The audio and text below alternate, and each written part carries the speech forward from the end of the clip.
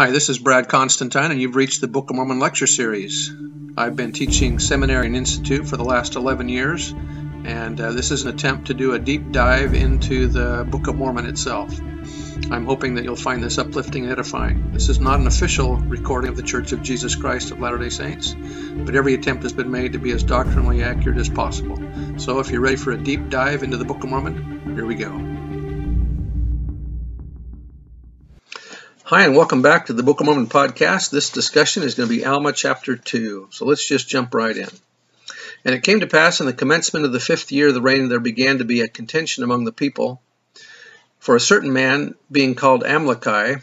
In Hebrew, the word Amalekai means something like king or wanting to become king. The Hebrew cluster Amalek is found in many names associated with the Nehors, including Amalekiah and the Amalekites. That was from the Meridian magazine. He being a very cunning man, yea, a wise man as to the wisdom of the world, he being after the order of the man that slew Gideon by the sword, who was executed according to the law. Now this Amlici, I don't know if it's Amlici or Amalekai, I'm going to go with Amlici. Now this Amlici had by his cunning drawn away much people after him, even so much that they began to be very powerful, and they began to endeavor to establish Amlici to be a king over the people. Now this was alarming to the people of the church, and also all those who had not been drawn away after the persuasions of Amlici, for they knew that according to their law, that such things must be established by the voice of the people. Therefore, if it were possible that Amlici should gain the voice of the people, he being a wicked man, would deprive them of their rights and privileges of the church. For it was his intent to destroy the church of God. And it came to pass that the people assembled themselves together throughout all the land, every man according to his mind, whether it were for or against Amlici, in separate bodies, having much dispute and wonderful contention one with another. And thus they did assemble themselves together to cast in their voices concerning the matter, and they were laid before the judges. And it came to pass that the voice of the people came against Amlici, that he was not made king over the people. Now this did cause much joy in the hearts of those who were against him, but Amlici did stir up those who were in his favor to anger against those who were not in his favor. And it came to pass that they gathered themselves together and did consecrate Amlici to be their king. Now when Amlici was made king over them, he commanded them that they should take up arms against their brethren, and this he did that he might subject them to him. Now the people of Amlici were distinguished by the name of Amlici, being called Amlicites, and the remainder were called Nephites, or the people of God. Therefore the people of the Nephites were aware of the intent of the Amlicites, and therefore they did prepare to meet them. Yea, they did arm themselves with swords, and with scimitars, and with bows, and with arrows, and with stones, and with slings, and with all manner of weapons of war of every kind. Satan wasn't cast out for voting the wrong way. Most of the people did the first time. This is Hugh Nibley. The second time, Satan refused to accept the verdict. He was going to resort to violence with a third of the host, or a third part of the hosts of heaven. Therefore, he was cast out in a twinkling. There was no war in heaven. The word that is used is polemos. Joseph Smith explains that very well. Satan was cast out for refusing to accept the popular vote. Verse 13, and thus they were prepared to meet the Amlicites at the time of their coming, and they were appointed captains and higher captains and chief captains according to their numbers. Self-defense is as justifiable where war is concerned as where one man seeks the life of another, with the obvious conclusion that some wars are righteous and others are unrighteous. Righteous men are entitled, expected, and obligated to defend themselves. They must engage in battle when there is no other way to preserve their rights and freedoms, and to protect their families, homes, land, and the truths of salvation which they have espoused. In many wars, perhaps most, both sides are equally at fault, and neither is justified, but there have been and yet will be wars in which the balances of eternal justice will show that one side had the favor of deity and the other did not. That was by Elder Bruce R. McConkie.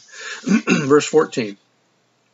And it came to pass that Amlici did arm his men with all manner of weapons of war of every kind, and he also appointed rulers and leaders over his people to lead them to war against their brethren. And it came to pass that the Amlicites came upon the hill Amnihu, which was east of the river Sidon, which ran by the land of Zarahemla, and there they began to make war with the Nephites.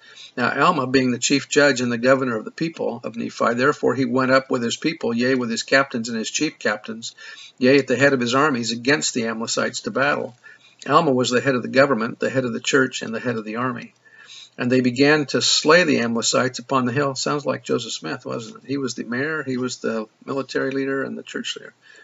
Similar.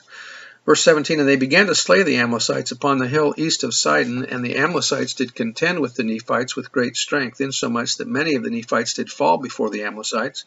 Nevertheless, the Lord did strengthen the hand of the Nephites, that they slew the Amlicites with great slaughter, that they began to flee before them. And it came to pass that the Nephites did pursue the Amlicites all that day, and did slay them with much slaughter, insomuch that there were slain of the Amlicites 12,532 souls. And there were slain of the Nephites 6,562 souls. That's a lot of people to be killed in a battle. And it came to pass that when Alma could pursue the Amlicites no longer, he caused that his people should pitch their tents in the valley of Gideon, the valley being called after that Gideon who was slain by the hand of Nehor with the sword. And in this valley the Nephites did pitch their tents for the night. And Alma sent spies to follow the remnant of the Amlicites, that he might know of their plans and their plots, whereby he might guard himself against them, that he might preserve his people from being destroyed. Now those whom he had sent out to watch the camp of the Amlicites were called Zeram and Amnor and Manti and Limher. These were they who went out with their men to watch the camp of the Amlicites. And it came to pass that on the morrow they returned into the camp of the Nephites in great haste, being greatly astonished and struck with much fear, saying, Behold, we followed the camp of the Amlicites, and to our great astonishment, in the land of Minon, above the land of Zarahemla, in the course of the land of Nephi, we saw a numerous host of the Lamanites, and behold, the Amlicites have joined them. Amlici probably had made prior arrangements with the Lamanites to join with them. That's probably why they went in that direction when they were leaving. And they are upon our brethren in that land, and they are fleeing before them with their flocks and their wives and their children towards our city. And except we make haste, they obtain possession of our city, and our fathers and our wives and our children will be slain. And it came to pass that the people of Nephi took their tents and departed out of the valley of Gideon towards their city, which was the city of Zarahemla. And behold, as they were crossing the river Sidon, the Lamanites and the Amlicites, being as numerous almost as it were as the sands of the sea, came upon them to destroy them.